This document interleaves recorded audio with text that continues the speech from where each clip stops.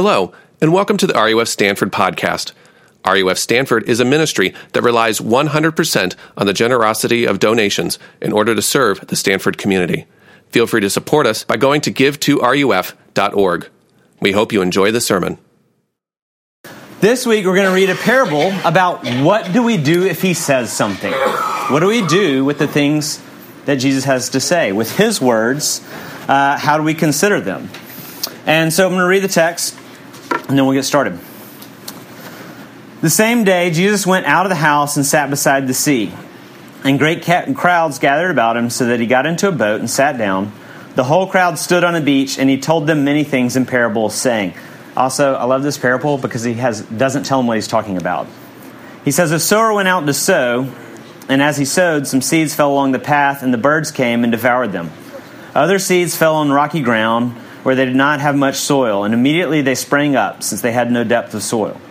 But when the sun rose, they were scorched, and since they had no root, they withered away. Other seeds fell among the thorns grew up and choked them. Other seeds fell on the good soil and produced grain, some 100-fold, some 60, some 30. He who has ears, let him hear.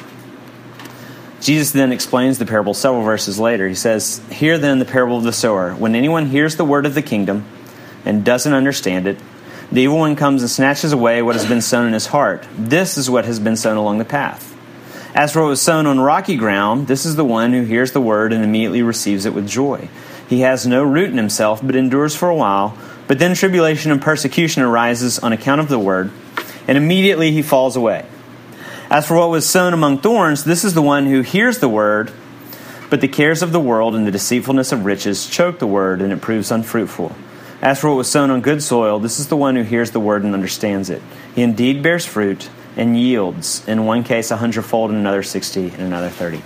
Grass withers and flowers fade, but the word of God stands forever. Let's pray. Jesus, we thank you for these words. You give us an image and a story to consider how we listen to you. And when we hear your words, they're frustrating. Sometimes they're memorable, sometimes they're not. But I pray that you would open our hearts to receive what you have to teach us, that we would consider your words deeply, and that by the power of your Holy Spirit we would be changed. In your name we pray. Amen. All right, who's ever seen this before? All right, Randy, where have you seen it? Undergrad Advisor. Undergrad Advisor. Evan? 7 Habits for Highly Successful Teens. For highly successful teens? That's a very specific one. Y'all have heard of the 7 Habits of Highly Successful People? Glad to know there's a teen version. Might need those for my teens. So Stephen Covey is the writer of that book, and he's actually riffing on this. This is originally attributed to Eisenhower, and it's just kind of everything in your life falls into one of these 4 categories. Things that are important and urgent, unimportant and urgent, important and not urgent, and unimportant and not urgent. And I didn't know about this or hear about this a couple of weeks ago, and a friend began to talk to me about it. And he's a hedge fund manager in Palo Alto, and we were lifting weights. And which, don't you love all those details? I do. And the thing about this quadrant is you really never have to talk about this. This is obvious. This is crises. This is when there's bleeding and ambulances and 911 and sleeplessness involved. This quadrant you don't ever have to talk or figure out or discuss. That one's handled. This one's kind of terrifying. And he was telling me, he said, like, the real battle is the relationship between unimportant urgent and important and not urgent. And that the most successful people in life and the people who kind of fulfill all of their potential spend all of their time up here and have the capacity to discern the difference between these 2 quadrants. So things like in this quadrant are considering character formation, right? Something that's important but not urgent, right, is not eating fries one day, right? Because you can always stop eating French fries tomorrow, right? It's never urgent to stop, but it's kind of important because a lifestyle of fries literally kills you, right? So things like not eating fries, things like squatting go up here. Squatting is a really important lift that strengthens the entire body. Things like French fries and bicep curls go down here. Bicep curls feel really important, or they feel really urgent, but they're basically meaningless, right? So y'all see where I'm going. If you want to fight with me over that, we'll talk afterwards. I am a licensed CrossFit trainer. So, just saying. Yeah, I have to repent about all that boasting afterwards. In this parable, Jesus is comparing his words to seeds. And he does that all throughout the Gospels. He's saying, my words, the words of the kingdom, are like seeds. And here's the thing about seeds, and Jesus concedes this. Seeds never feel urgent. They don't look urgent. They don't move with urgency. But they're the most important thing you tend to, because they make you who you are. They produce fruit, they build forest, but only if you intend to them every day, but it will never feel urgent. You'll never worry about a seed on a single day. Right? And what he says in this parable is he says, there are 3 ways you might miss it. There are 3 ways that you might avoid this quadrant altogether and spend a lot of time in the other 3 and never become who you're intended to be. And so what we're going to talk about in a little bit is how to listen, consider the 3 warnings, the 3 soils, and then what is he saying? And kind of what does it begin to look like to actually live in that quadrant, to give time and energy and resources to something that is important but will never feel urgent. So the first thing he says, here's one way you can miss it. There's the hard soil. The text says, this is the one who hears but doesn't understand. And I think there are 2 different ways that we can consider or understand the hard soil. The first is there might not be any retention or any impact, right? You hear God's word, you read God's word, and he says you hear but you don't understand. There's a difference between hearing and transformation. Right? This happened earlier today. I don't know if this happens to y'all. I'm working downstairs in my house, and I think of something upstairs, and I stand up and walk to the top of the stairs and forget why I came. Have y'all ever forgotten something in that short a span? This is what Jesus is talking about. The same response to his word. That sounds interesting, but you walk out of the door of RUF, you walk out of the door, you walk out of reading Scripture, you walk out of church, you walk out of the places where you encounter God's word, and there's nothing there. You actually forgot why you were even there. Right? So there's no impact or no retention. But secondly, another way I think the hard soil manifests itself is there's no challenge. And what I mean by that is we hear the word, but we refuse to let its implications challenge us. We refuse to let it beneath the surface and shift things around in our heart and the soil of our heart. And in Jesus' ministry, his words, the words of the kingdom, disrupt every single kind of person he encounters. Jesus completely unnerves the liberals and the progressives because he welcomes into his family religious conservatives and corrupt government officials, not the progressives' favorite group of people. But he also unnerves the conservatives and the far right because he welcomes the prostitute. Jesus tells a man that to be saved, he has to sell everything he has and follow him. Jesus says, in my kingdom, the people who are blessed will be the people that are poor in spirit and the people who are meek. Jesus says, go identify the most justifiably revolting person in your life and love them. Love your enemy. Jesus says, no one will be saved by law keeping. Jesus says, I will uphold every single stroke of the law. The words of the kingdom never allow us to remain comfortable. They are always disruptive. Seeds are disruptive. And if your faith and your Christian experience is only ever affirming and it's never challenging, if there isn't tension, if there isn't paradox, if there isn't questions, then you have heard but you've not understood. Here's simple application. Try this week. When you encounter the text, go read something, anything. Ask yourself, what is Matthew saying? Ask yourself, what is Isaiah telling us? What is Jesus saying? What is Paul saying? And remove from your vocabulary these words. To me it means. When that crops up in your mind, just get rid of it. And don't allow yourself to answer it that way. Or, I just feel like it means. Those things aren't always wrong, but oftentimes I find that we use those phrases to actually twist Scripture so that it doesn't challenge us. If you're a Christian, let the story challenge and offend you and upset you. If you're a skeptic, let the stories challenge your understanding of Christianity. Don't deal in caricatures. Tim Keller, a pastor in New York City that I quote all the time in here, says this. He says, usually when people describe the God they reject, I find that I don't believe in the God they describe either, because they almost never describe the God of the Bible. That's the hard soil. The hard soil, there's either no retention or there's no challenge. Or the rocky soil.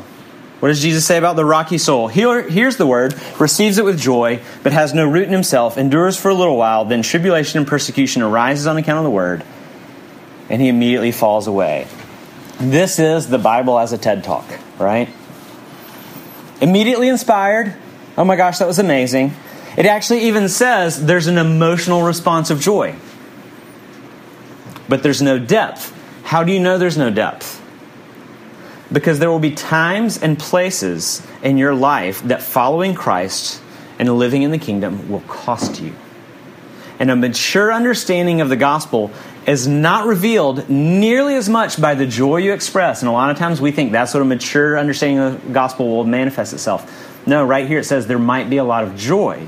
Rather, a mature understanding of the gospel is revealed in your reaction to suffering. That's the most sound guide or metric. Jesus doesn't intend to make our life easy. If we read the New Testament, if we read what he talks about in the life of a Christian, he doesn't intend to make your life easy. He intends to make you wise and strong in him. He actually promises trials. In John 16:33, there will be trials so that you can learn to be the kind of person that takes heart. James promises in his letter that there are going to be trials and suffering, and he says, when trials and suffering come, actually consider it joy, because the suffering is going to be the place that Jesus grows in you maturity, strength, and wisdom. This past weekend at the conference, at Fall Getaway, Chad pointed out that Christianity actually flourished and continues to flourish to this day in cultures where there is more suffering and persecution than our first world context. Trials have always been a way that God matures us and cultivates intimacy with him. Suffering surprises us, not because God failed, but because we tried to map our consumer culture expectations onto the kingdom. The consumer culture says, if I achieve or acquire enough, I can minimize or mitigate all the sadness in my life. And so then, when sadness comes, because we've tried to map the kingdom onto consumer culture, we're surprised and we think God failed us, when God's been explicit.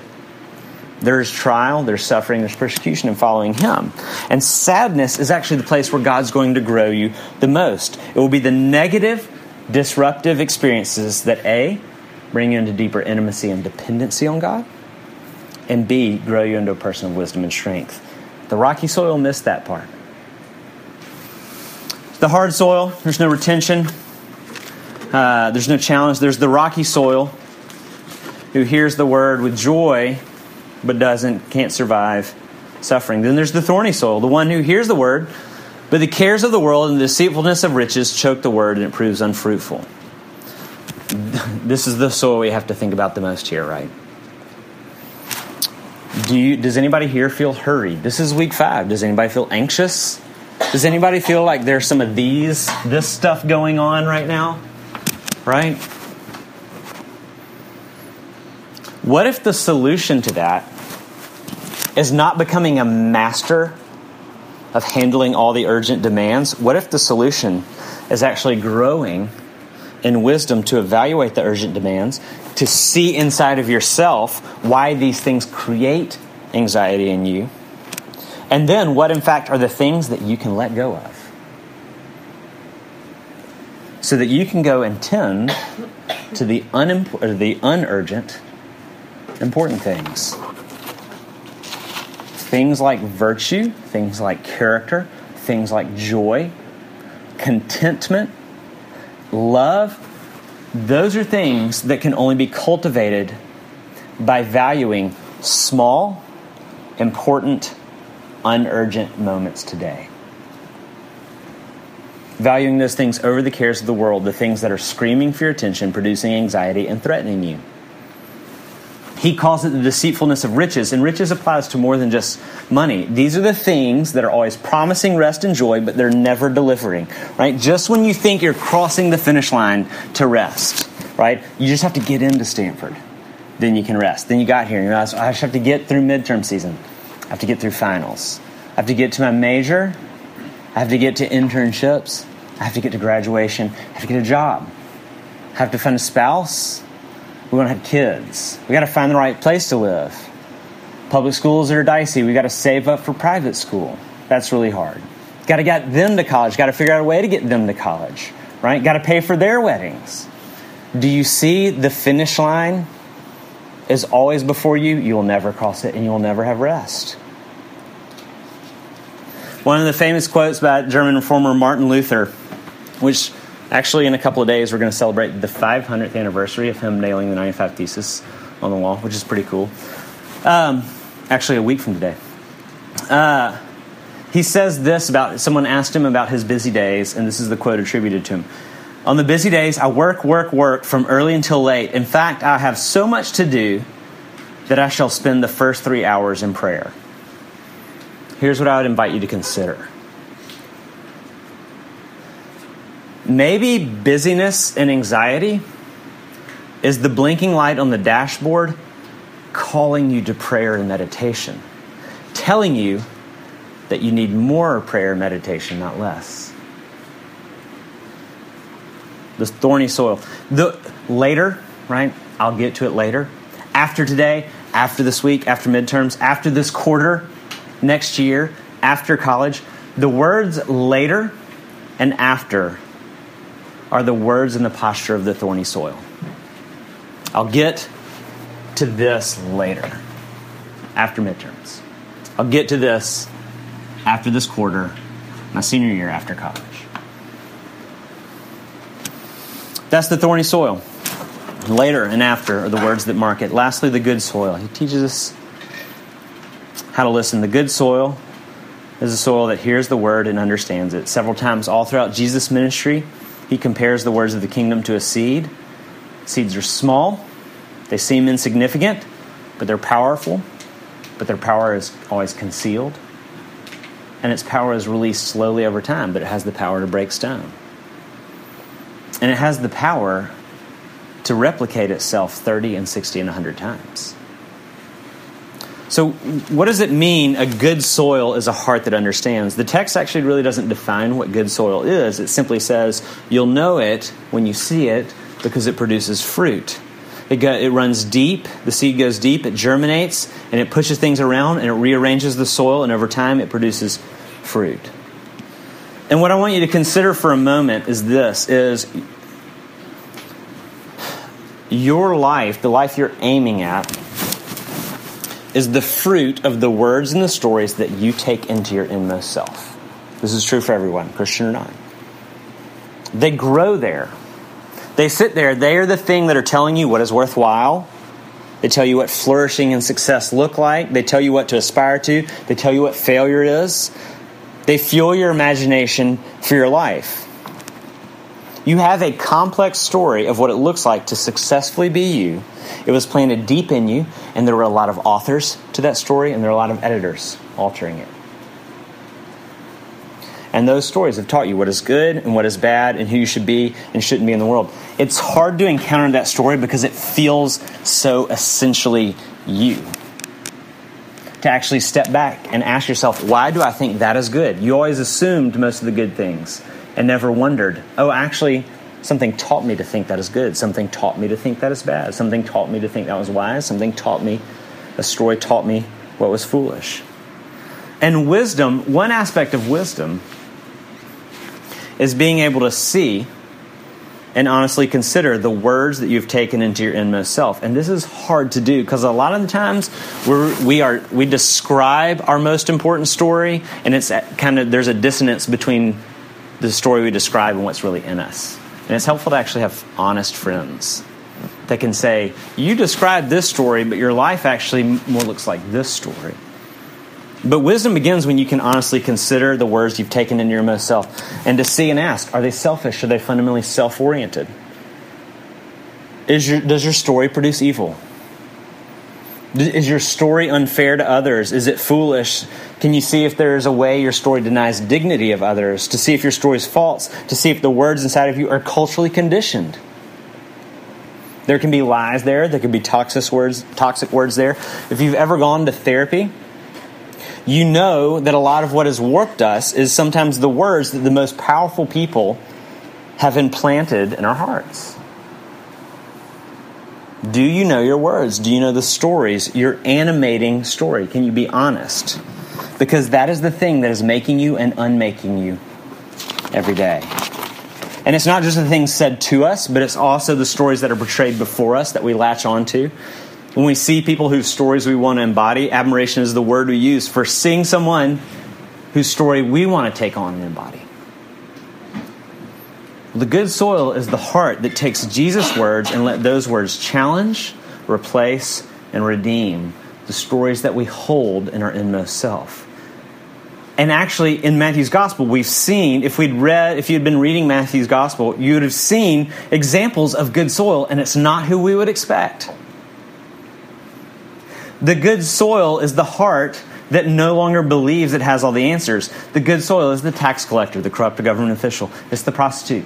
It's the sick. It's the lame. It's the hungry. It's the possessed. These are people who, like last week, who are at the end of themselves. They're the people in whom Jesus' words take root and transform.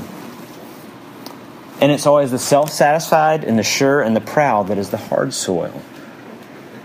The soft soil is made soft by some combination. Chad talked about this weekend. By some combination of honesty and suffering and wisdom and humility.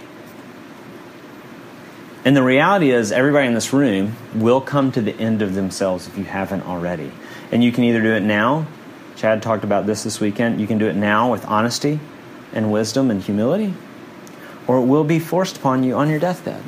We will encounter the end of ourselves, everyone. The good soil is a heart that recognizes and grieves and comes to Jesus weary of its own limits and its own weaknesses and its own corruptions. So those are kind of the 4 ways Jesus talks about listening, the 3 ways we can avoid that upper right quadrant, and 1 way that he begins to talk about listening.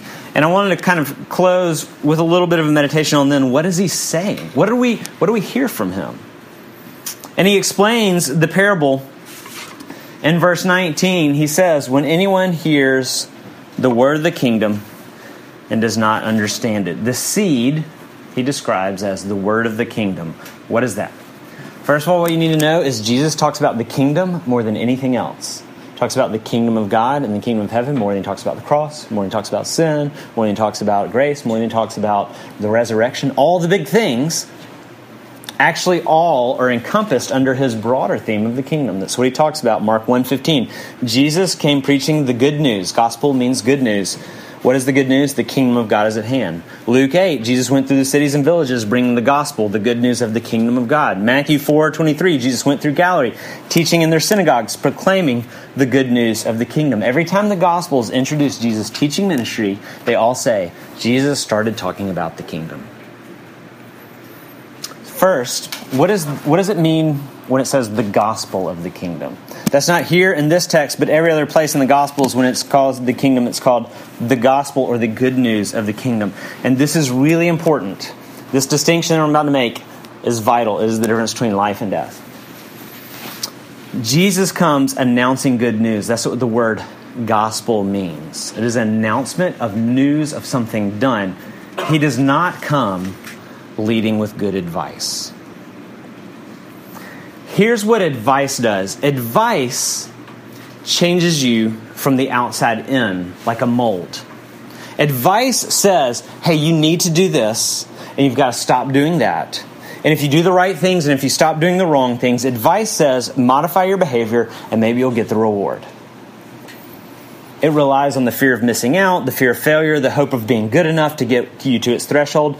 Advice works from the outside in. It doesn't change the heart. It changes the exterior like a mold pressing you into a certain way of living from the outside. That's what good advice does. That's not what Jesus comes bearing.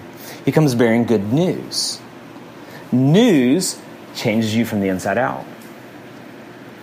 News is the announcement of something done on your behalf. It absolutely changes the way you live, but it changes you from the inside out. If I said, hey, y'all all need to be more generous. You really need to be more generous. What we'd all feel like is like, man, it's really right.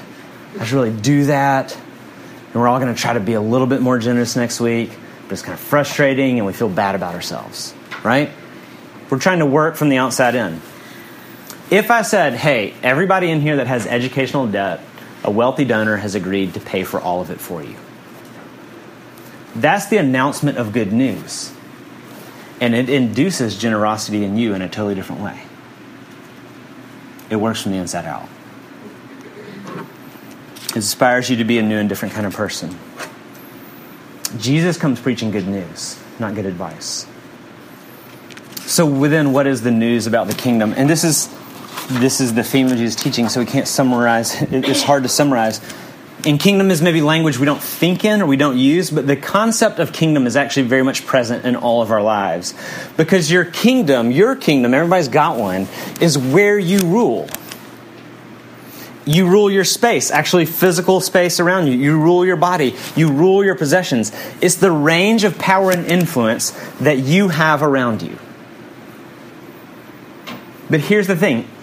Every single unpleasant thought, every unpleasant action, every unpleasant feeling that you experience interpersonally, so in a relationship with someone else, any kind of relationship, between you and anyone else, it originates in the fact that your kingdom, you trying to order the world a certain way, and their kingdom, them trying to order the world a certain way, bump into each other. Right? We discover this in the freshman roommate situation. Right? It's basically the UN in there. There's not 1 ounce of interpersonal displeasure whose origin is not in the fact that I have my kingdom and the way I think it should go, and you have your kingdom and the way you should think it should go.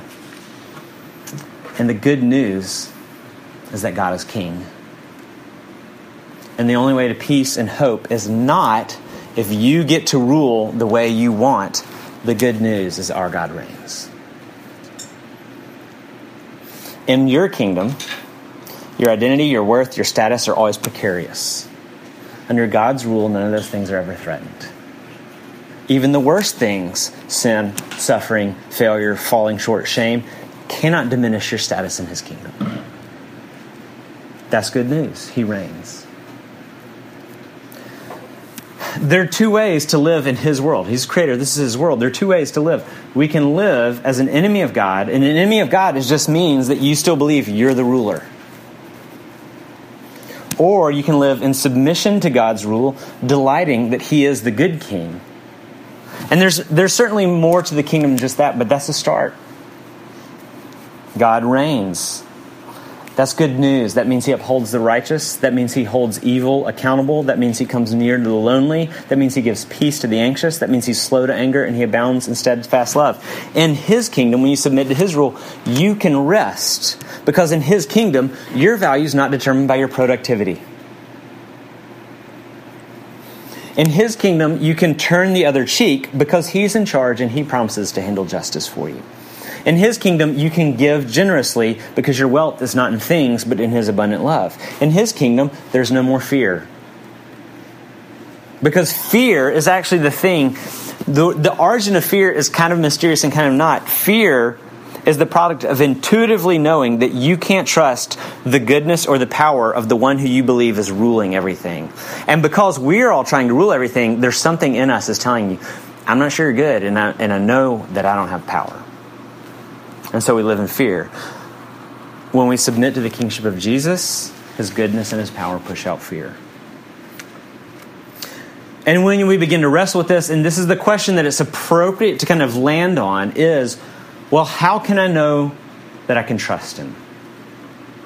How do I know that I can trust God as King? If I'm going to give up the rule of my life to Him, how can I trust Him? How can you know?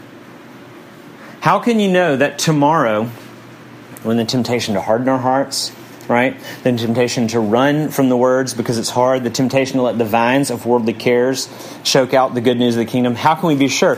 How can we be like Paul in Romans 8 when he says, neither death nor life, nor midterms, nor club meetings, nor angels or rulers, no boyfriends or girlfriends, ex-boyfriends or ex-girlfriends, things are present or things to come, your day-to-day or the feelings and anxiety you feel about the future.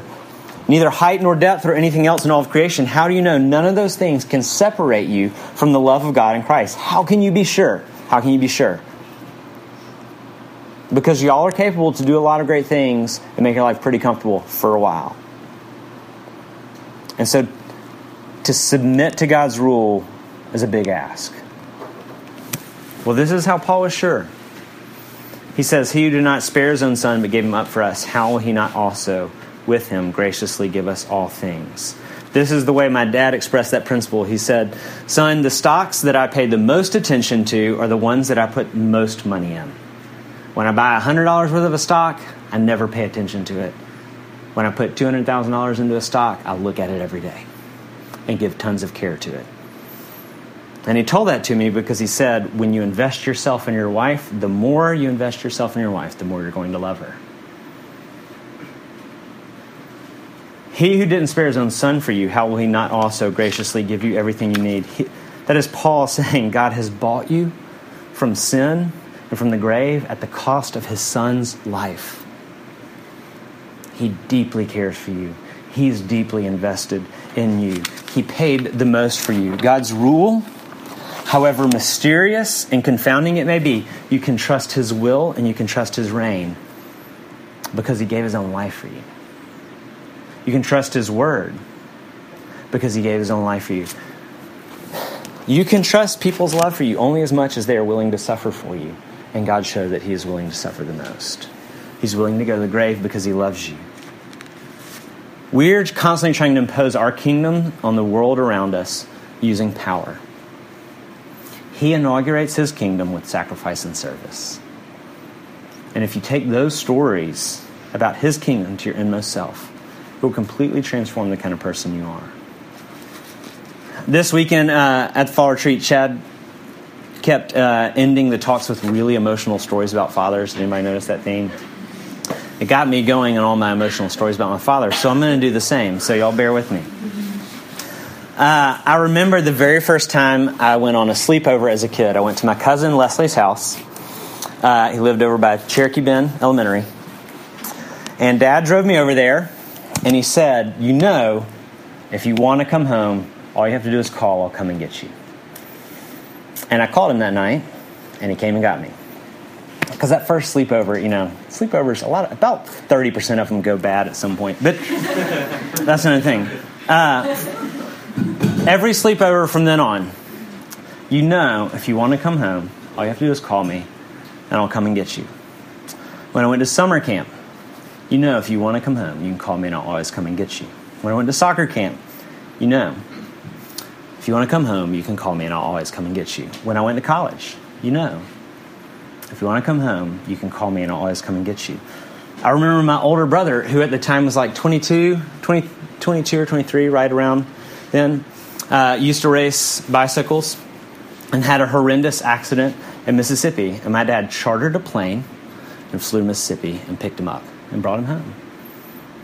And I'm 39-year-old, father of four. My kids are in middle school, right? I'm an adult. I'm not a child. I'm not a child anymore. Y'all, come on. Right? I know that if Elizabeth and I needed his help, we could call him tonight and he would be here tomorrow. Those words have power not just because they're nice to hear. They have power because they're true. Their power lies in the fact that they're true. If they're good but not true, then we're fools. And if they're true but not good, then we're hopeless. Those words took root deep in my heart. They germinated, they sprouted, they went into my inmost self, and they've done two things. They have confirmed to me that my Father will come for me no matter what it cost him, no matter what time of day. And now I get all the confidence and security that comes with that. But here's the other thing it did. He taught me how to be a father. And I got a lot of work to do. But But I have those words sitting down in my heart, germinating, thinking about how I'm going to relate to my daughters tomorrow. His words reproduce him in me. The seed reproduces itself 30, 60, 100-fold. Christ's love for you, when it takes root, reproduces Christ in you. And his love for you then overflows in like manner to those around you. The words of the kingdom are good. They are also true. And that's the good news, that our God reigns. Let's pray.